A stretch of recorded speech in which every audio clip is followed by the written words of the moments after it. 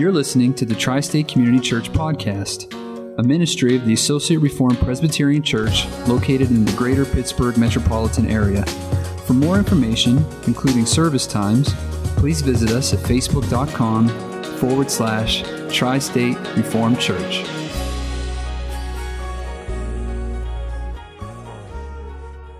I invite you to return to Isaiah chapter 7, Isaiah 7, page 571 if you're making use of the church's Bible. We'll be reading verses 1 through 17.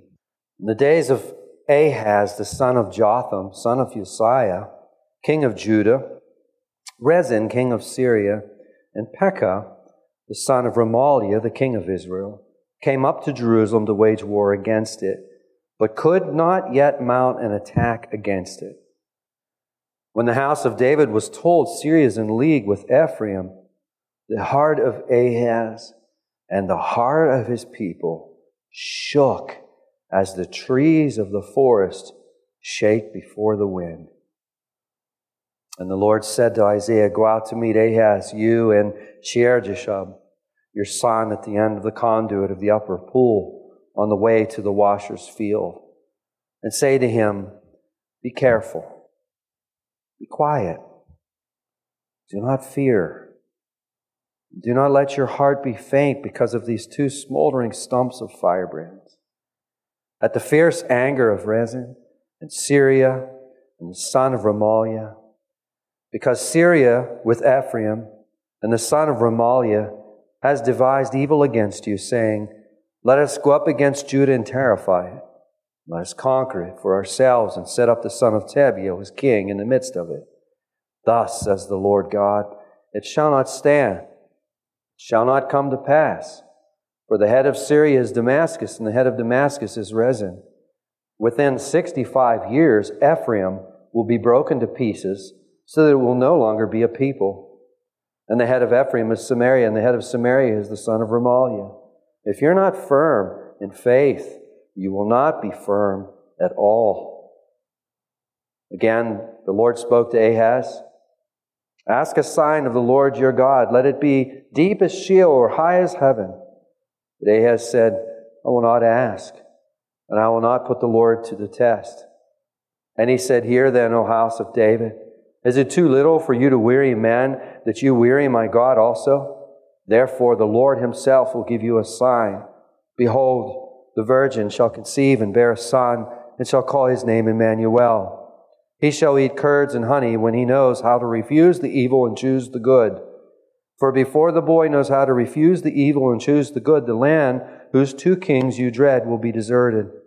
The Lord will bring upon you and upon your people and upon your father's house such days as have not come since the day that Ephraim departed from Judah, the king of Assyria." Heavenly Father, we thank you for these holy and sacred words. Father, we look to you this morning that you would teach us, Father, from your word, for your word is truth. Father, open our hearts to your word, and open your word, O Father, to our hearts. Change us, O Father. We pray these things in Jesus' precious name. Amen and amen. Many in our culture recognize the words of verse 14 as one of those great Christmas texts. You can still see them, these words, all over the place. Last weekend, last Saturday, Tammy and I took the three girls, Caroline and Kylie and Anna, up to Crane X. I don't know if some of you know about Crane X. I'm amazed how many people know about Crane X. I never heard of Crane X until this outing.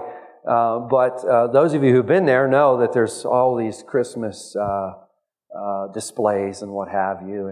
And as you go through all those displays, one of the last displays that are set up really do have a lot of scripture verses and a lot of things that really commemorate the true meaning of Christmas. And I notice that these words, "Behold, the virgin shall conceive and bear a son, and shall call his name Emmanuel," could be found in that display.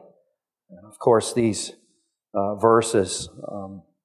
They're around, and it's one of the great verses of God's Word, which always warms my soul with a flood of memories, many of which are this time of the year.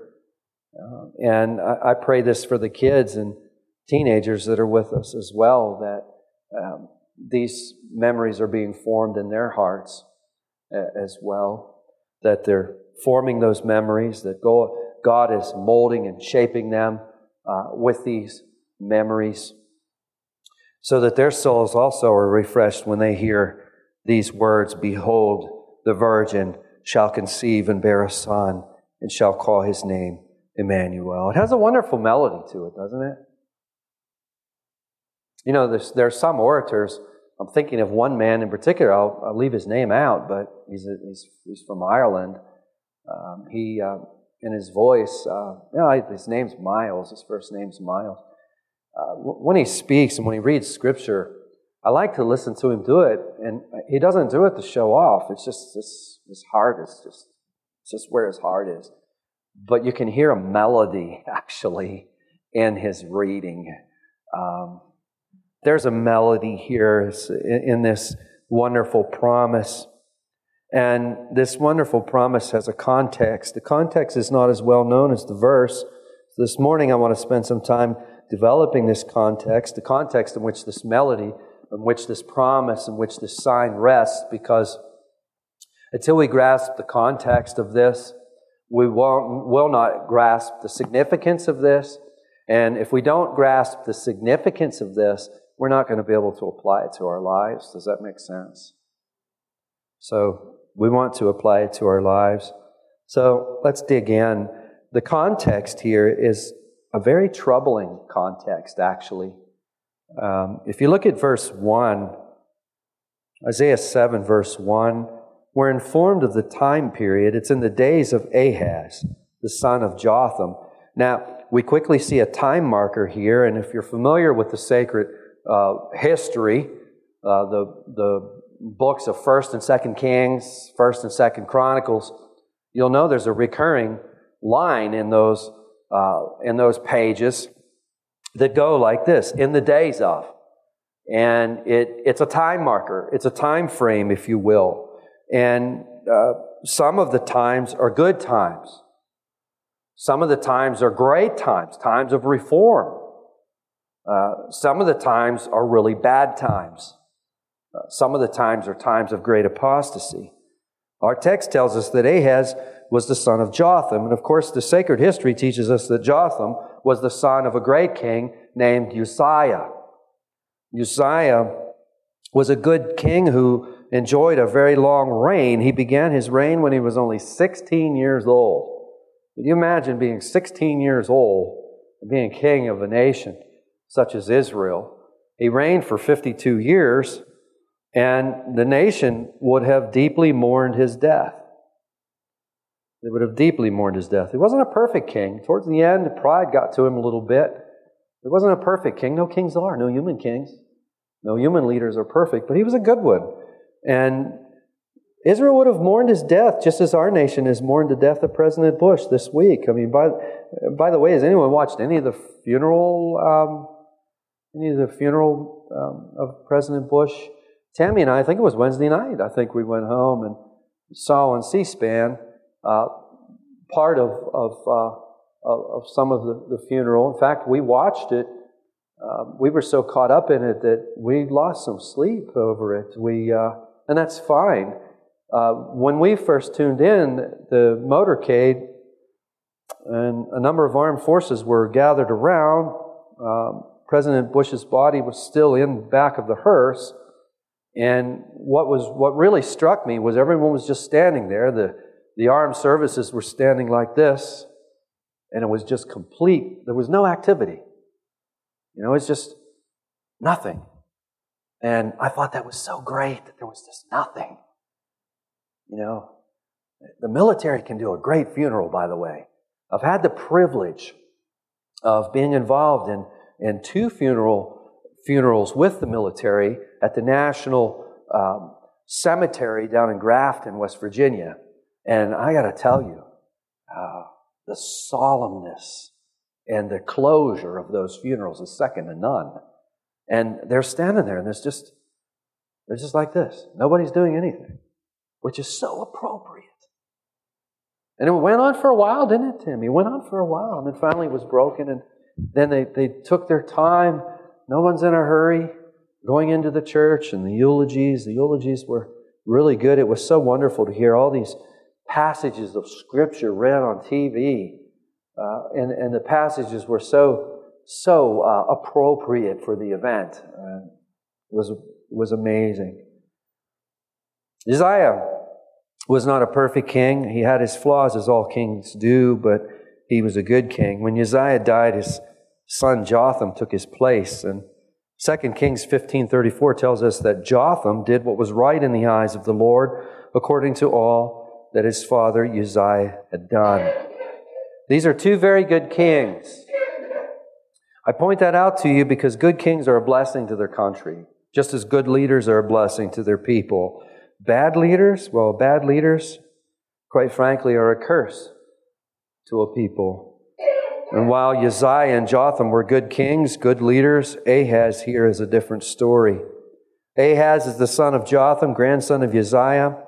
He's only 20 years old, by the way, when he assumes the throne of his father. He's only 20 years old, probably only 20 years old in our text. Probably not more than 21 years old in our text. 2 Kings 16:2 tells us that Ahaz did not do what was right in the eyes of the Lord his God. And verse 3 tells us that he walked in the way of the kings of Israel. Now, on the international front, there's great trouble brewing. To the northeast, the nation, and this can be confusing unless I enunciate this really carefully. We have two nations here, and they sound almost exactly alike. You have one that is Assyria with an A in front of it. You have the other one, which is Syria with an S in front of it. Now, Assyria is a nation that is really growing in strength. It's growing in ferocity. They're a ferocious people. They have an intense army. They're on a campaign to take over the whole known world. And of course, as is often the case, when you have a common enemy of the magnitude of growing Assyria, it can sometimes bring people who would otherwise be enemies together. And that is the case with Syria with an S and Israel. Normally, they would be at each other's throats. But because of the growing threat of Assyria, they get together and they say to themselves, listen, let's put our differences aside. You and I, we have a bigger problem than each other. We need to align together here, or Assyria is going to come in and swallow us whole. And the reasoning, of course, is like this. We're stronger together than we are apart. Now, Syria and Israel, they look to their neighbor in the south, Judah. And as you think about this, think in your mind, you have Judah in the south. You have Israel above Judah. You have Syria above Israel. And then you have Assyria off to the east. Now, if Assyria is going to grow, if they're going to expand towards Egypt, they're going to go through Syria, through Israel, before they ever get to Judah. So who do you think's most worried about this? Probably the ones that are closest to Assyria, which would be Syria. Syria and Israel get together and they think, you know what, we're stronger together. Let's call up Judah. Let's see if we can get over our differences with Judah and see if Judah will join with us. Well, Judah is refusing. This infuriates Israel and Syria. And so they threaten to invade Ahaz if he continues to refuse to join their alliance, and that takes us to verse 1. In the days of Ahaz, the son of Jotham, son of Uzziah, king of Judah, Rezin, the king of Syria, and Pekah, the son of Remaliah, the king of Israel, came up to Jerusalem to wage war against it. But they could not yet mount an attack against it. What are they up to? Well, they're making good on their promise. You're going to join our alliance or we're going to invade. Now, how does Ahaz respond to this? Ahaz's response is very instructive, by the way. Look at verse 2. When the house of David was told, Syria is in league with Ephraim. Ephraim is a name for Israel, by the way. Just think Israel there. Syria is in league with Ephraim. The heart of Ahaz and the heart of his people shook as the trees of the forest shake before the wind. That's their response. Their response is a response of anxiety. They're scared out of their wits. In fact, they're as anxious as it gets. We're told that the heart of Ahaz and the heart of his people shook as the trees of the forest shake before the wind. Now, what's going on here? On the surface, we might say, well, there's two powerful armies doing everything they can to invade. That's what's going on here. Well, yeah, that's going on, but there's much more going on here than that. Romans 6 teaches us that the wages of sin is death. So sin is like a powerful boss man, if you will. Think of a powerful boss man who pays his subjects with death. That's what that verse teaches. The wages of sin is death. Now, wickedness and righteousness pay another salary, maybe one we don't think of so much. But the other salary that wickedness and unrighteousness pay is anxiety. Anxiety. Sin is like a powerful boss man who pays his subjects with anxiety. You know, we can think about as kids when we were involved in things that we knew we shouldn't be involved in, and our parents said, well, I want to talk with you. If you weren't involved in anything you weren't supposed to be involved in, that wasn't no big deal. But if you had a whole little list of stuff you shouldn't have been doing, well, that's a big deal, isn't it? What did it cause? It caused anxiety. It caused anxiety. Because it's one of the wages that sin earns for us, is anxiety. The Lord has impregnated in our hearts two very, very important things. It's important we realize this about ourselves. One is the knowledge of His existence. We get this from Romans 1 and verse 19, which reads, "For what can be known about God is plain to them because God has shown it to them." Knowledge of His existence is something that's been impregnated in every human heart. The second thing that's been impregnated in every human heart is eternity. Ecclesiastes 3:11 says God has put eternity in a man's hearts. That's something we need to know about ourselves. One, we know that God exists. Two, we know about eternity. Now, what kind of effects does this dual knowledge about ourselves have when we're not living for God? Or when we're living in a way that we know is not pleasing to God? What effect does it have? Well, it creates anxiety. And there is no modern counseling method. There's no modern exercise program that's going to deal with that. Because this is God's design. We can't stand in a pharmacy line and take care of this one.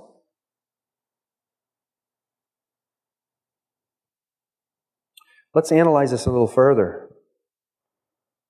One of our greatest sins is a sin of unbelief. Proverbs 28:1 teaches us what we see every day. It reads, quote, "The wicked flee when no one pursues, but the righteous are bold as a lion." I'll read that again. "The wicked flee when no one pursues, but the righteous are bold as a lion." Elsewhere, God's Word teaches us the wicked flee over a rustling leaf. It's a graphic picture of the same thing being said, isn't it? The wicked flee when no one pursues. When we hear the wicked, we're tempted to think of the worst of humanity. We're tempted to think of the real bad guys, the mass murderers, the mass evildoers. But the Scripture uses the word to describe unbelief. And of course, that would include mass murderers. That would include the really bad guys, terrorists and the like. But it also includes unbelief. The word wicked, the way the Bible uses it, describes common, ordinary, garden variety unbelief. Unbelief is wicked. And unbelief, like our boss man, also pays wages. It pays the salary of anxiety. It also pays the wages of idolatry. Idolatry.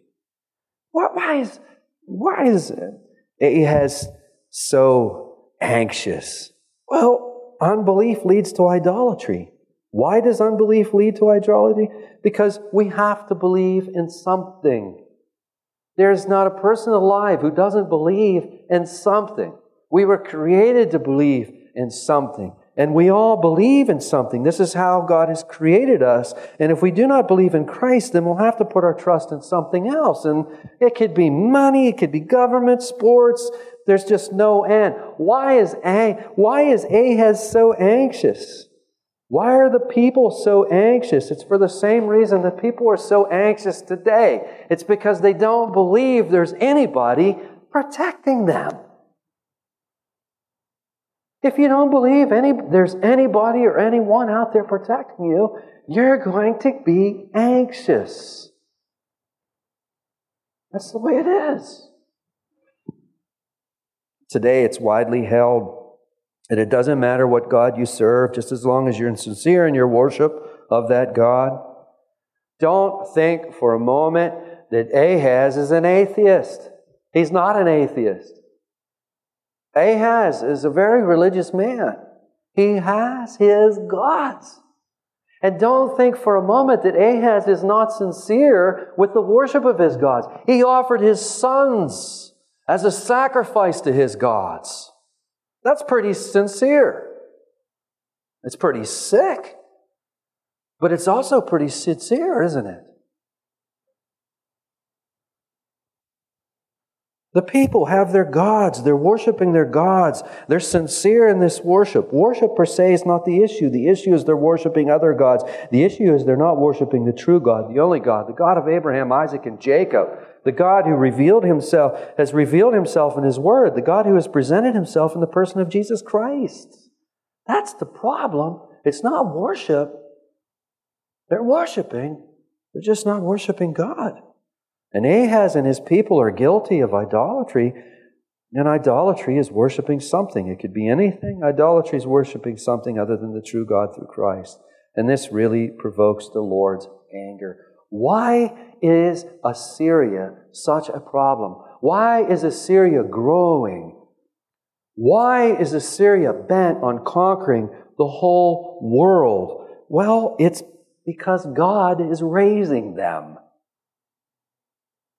God is raising Assyria. Part of the context of a given passage isn't just what comes before the passage, it's also what comes after the passage. And if you look at chapter 7, verses 18 through 20, you read these words. Verse 18, "In that day the Lord will whistle for the fly that is at the end of the streams of Egypt, and for the bee that is in the land of" where? Assyria. "And they will come and settle in the steep ravines and clefts of the rocks, and on all the thorn bushes and on all the pastures. In that day the Lord," you see that? The Lord "will shave with a razor that is hired beyond the river with the king of Assyria, the head and the hair of the feet, and it will sweep away the beard also." What is Isaiah saying to us? Isaiah is saying that the Lord is raising Assyria. And that Assyria is going to be His instrument in His hand for the judgment of the idolatry of Israel. Now, when idolatry gets you into a mess, more idolatry is not going to get you out of the mess. If idolatry gets you in the mess, more idolatry is not going to get you out of the mess. It's going to get you in a bigger mess. So it's because of idolatry that they have this problem. And they can gang together, and they can go down and they can beat up Judah, or try to beat up Judah. But this is something the Lord's doing. The Lord is sovereign over the nations. Daniel teaches us that, doesn't he? A significant part of the covenant blessing was peace, protection from other nations. But now that the covenant has been breached by idolatry, God's hedges of protection are coming down. But back to Ahaz, I think I see him trembling in his shoes. Why? Because Syria and Israel are threatening to invade. What does the Lord do? Look at verse 3. The Lord sends Isaiah to speak with Ahaz. What does the Lord say? Verse 4. Be careful. Be quiet. Do not fear. Do not let your heart be faint because of these two smoldering stumps of firebrand. Two smoldering stumps of firebrand. What's the Lord saying? He's saying, Ahaz, don't be afraid.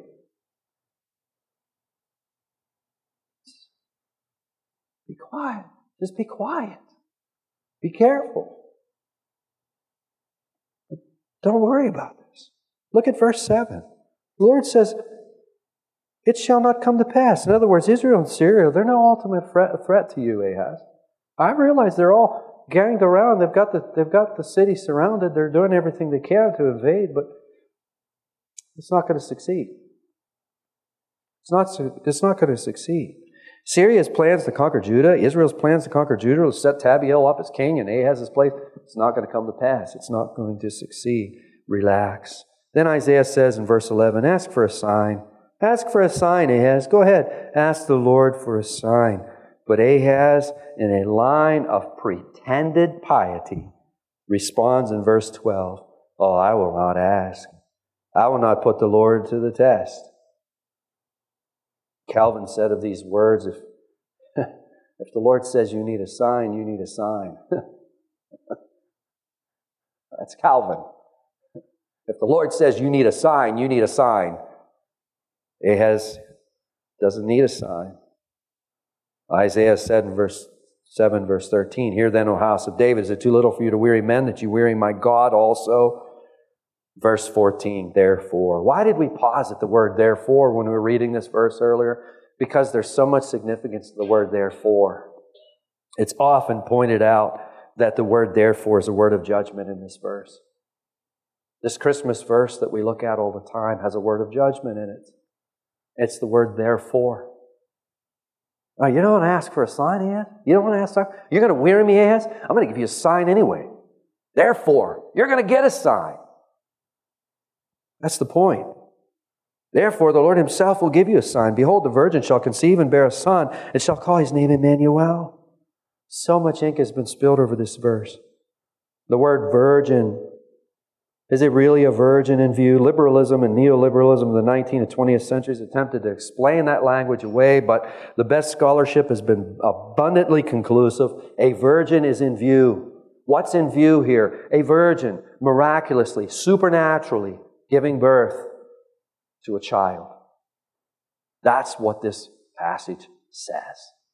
That's what this passage means. Now, what would that have meant to Ahaz? Well, a lot of ink has been spilled on that issue as well. But quite frankly, I don't suppose this would have meant anything to Ahaz. I don't think it would have meant anything to him.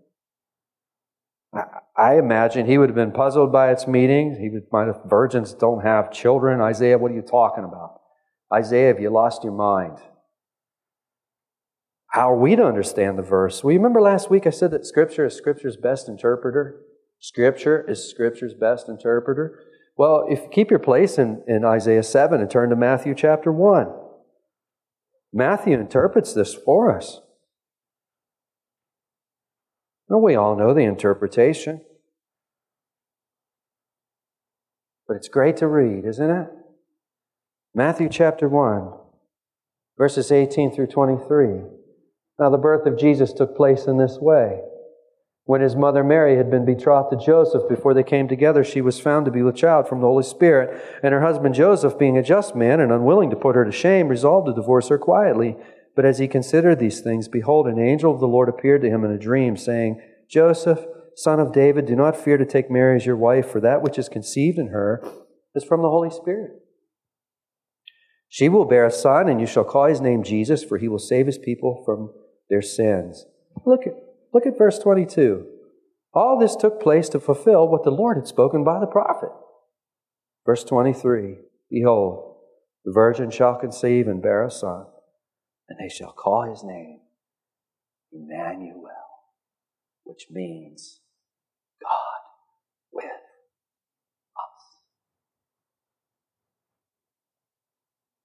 Don't that warm your soul? Who's the virgin? She's Mary. But what would that have meant? What would that have meant to Ahaz? Again, I don't think it would have meant anything to him. I don't think I would have taken that line, though, 10 years ago. I know I wouldn't have. I think I've preached on this text before, and I think that if I were to go back and listen to my sermons 10 years ago, I probably would have, at this point, said, well, it's widely believed that it's this, this, and this. But I've been doing this for a while, and I've been telling people about Jesus for a long time. And by God's grace, a few of them have embraced Jesus. But for the most part,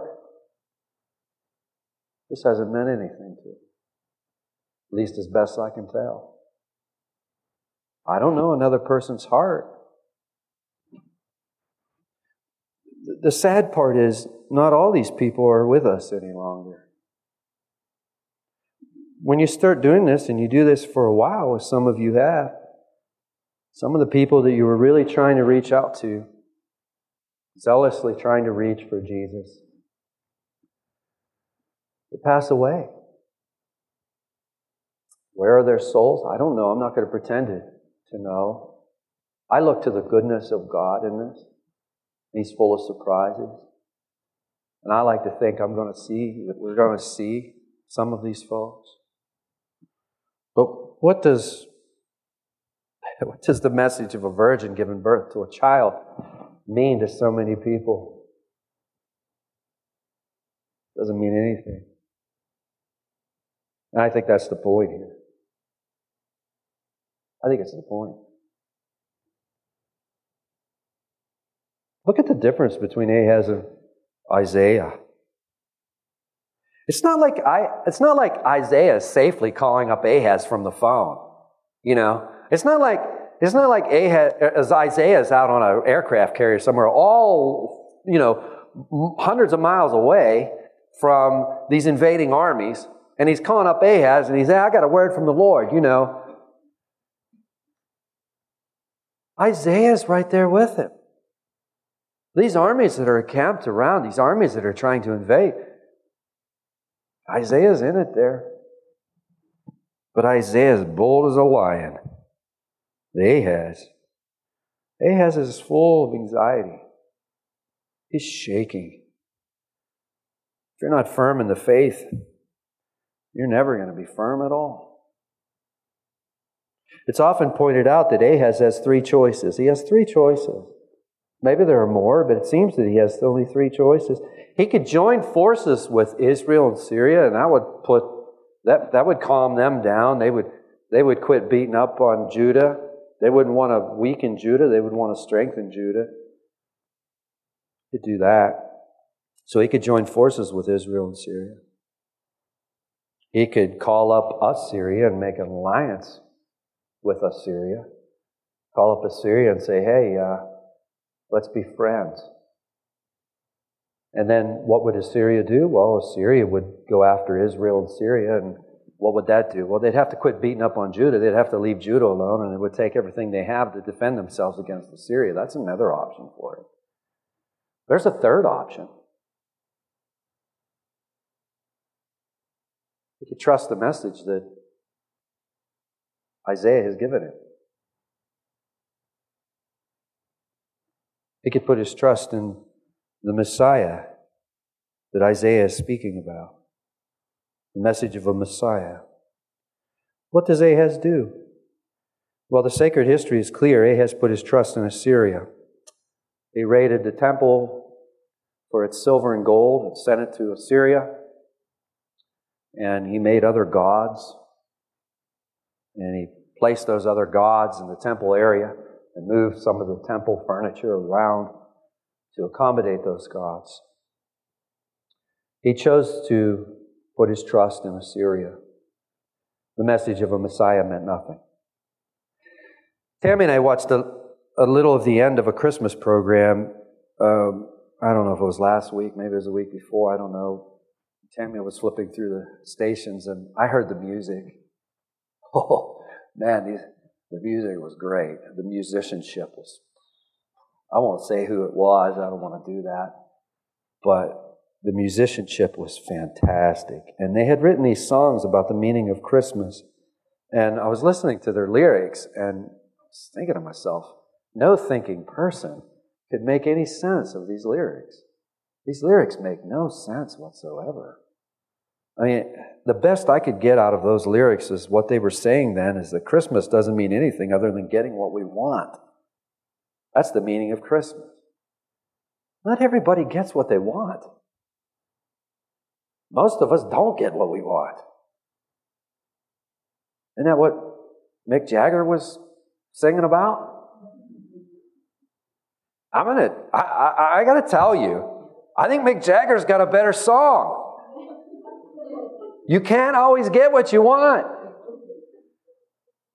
But if you try sometime, you just might find you get what you need. Mick Jagger's a better theologian than these clowns writing songs for Christmas. Far better theologian. What's that make us like? Makes us like Ahaz. How'd things turn out for Ahaz? You know, Ahaz wasn't buried with the kings. Read it. Read the history. Get out 2 Kings, get out 2 Chronicles, read the history. There wasn't enough respect warranted for Ahaz for him to be buried with the other kings. I don't think Ahaz was on C-SPAN. I don't think that folks left Bible study and clicked on C-SPAN and watched Ahaz's funeral. It was ruined. Behold, the virgin shall conceive and bear a son and shall call his name Emmanuel. What does that mean to you this morning? Does it mean anything? Or does it mean everything? Does it mean anything? Or does it mean everything? The application I'm trying to make here this morning is this. There's a lot of things that we could be afraid of today in this world. Seemingly a growing number of things. I could talk about identity theft. I could talk about terrorism. We could just go on. There's so many things that we could be afraid of. I met this woman Friday, I think it was. And I believe she's a believer. I believe she's a Christian. I know she's very zealous with what she believes. I think she's got some grounding issues. There's a ground problem. She was fussing over they. Do you realize what they are trying to do? They are trying to do this. They are trying to set up this order. They're trying to do this. They're trying to do that. I'm listening to her and I'm thinking to myself as she's talking, Satan is trying to destroy Christians. He's always been trying to destroy Christians. But I'm thinking of the most famous psalm in the Psalter as she's talking. I'm thinking of Psalm 23. Though I walk through the valley of the shadow of death, I will fear no evil. Why? For thy rod and thy staff, they comfort me.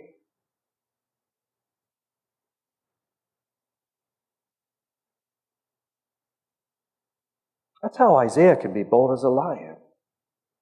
While Ahaz is shaking like trees before him. If you're not in Christ, you're going to shake like the trees before the wind until one day you come to ruin. That's what's going to happen if you're not in Christ. That's a simple thing to say to one another, isn't it? It needs to be said in love. I don't think it should be the first thing that we say. But it is something we need to leave people with. If you're not in Christ, you are going to shake like trees before the wind until one day you come to eternal ruin. That's what the Bible teaches. But if you're in Christ and you're trusting Christ, and hear the word of the Lord spoken by the prophet Isaiah. Verse 4. Be careful. Be quiet. Do not fear. Do not let your heart be faint. Isn't that what Jesus says to us? When He says, don't let your heart be troubled. In my Father's house, there are many mansions. If it were not so, I would have told you. But I have come so that I may go and prepare a place for you, so that where I am, you may be also. Heavenly Father, we thank You for this anxiety-reducing truth. Oh, Father, that we say, what do we say in response to this, oh Lord? That You would love us so very much to give us a Savior. That You would love us so very much to give us these great promises and these great truths of which we've been seeing. And we see, Father, You gave these truths in troubled times. You gave this sign in an awful time. These are dreadful times, dreadful moments. Oh, Father, as we face dreadful times, we have the same sign. Oh, Father, we know and can see how You fulfilled that great promise. Behold, the virgin shall be with child. 2,000 years ago, Father, we see Mary giving birth to Jesus.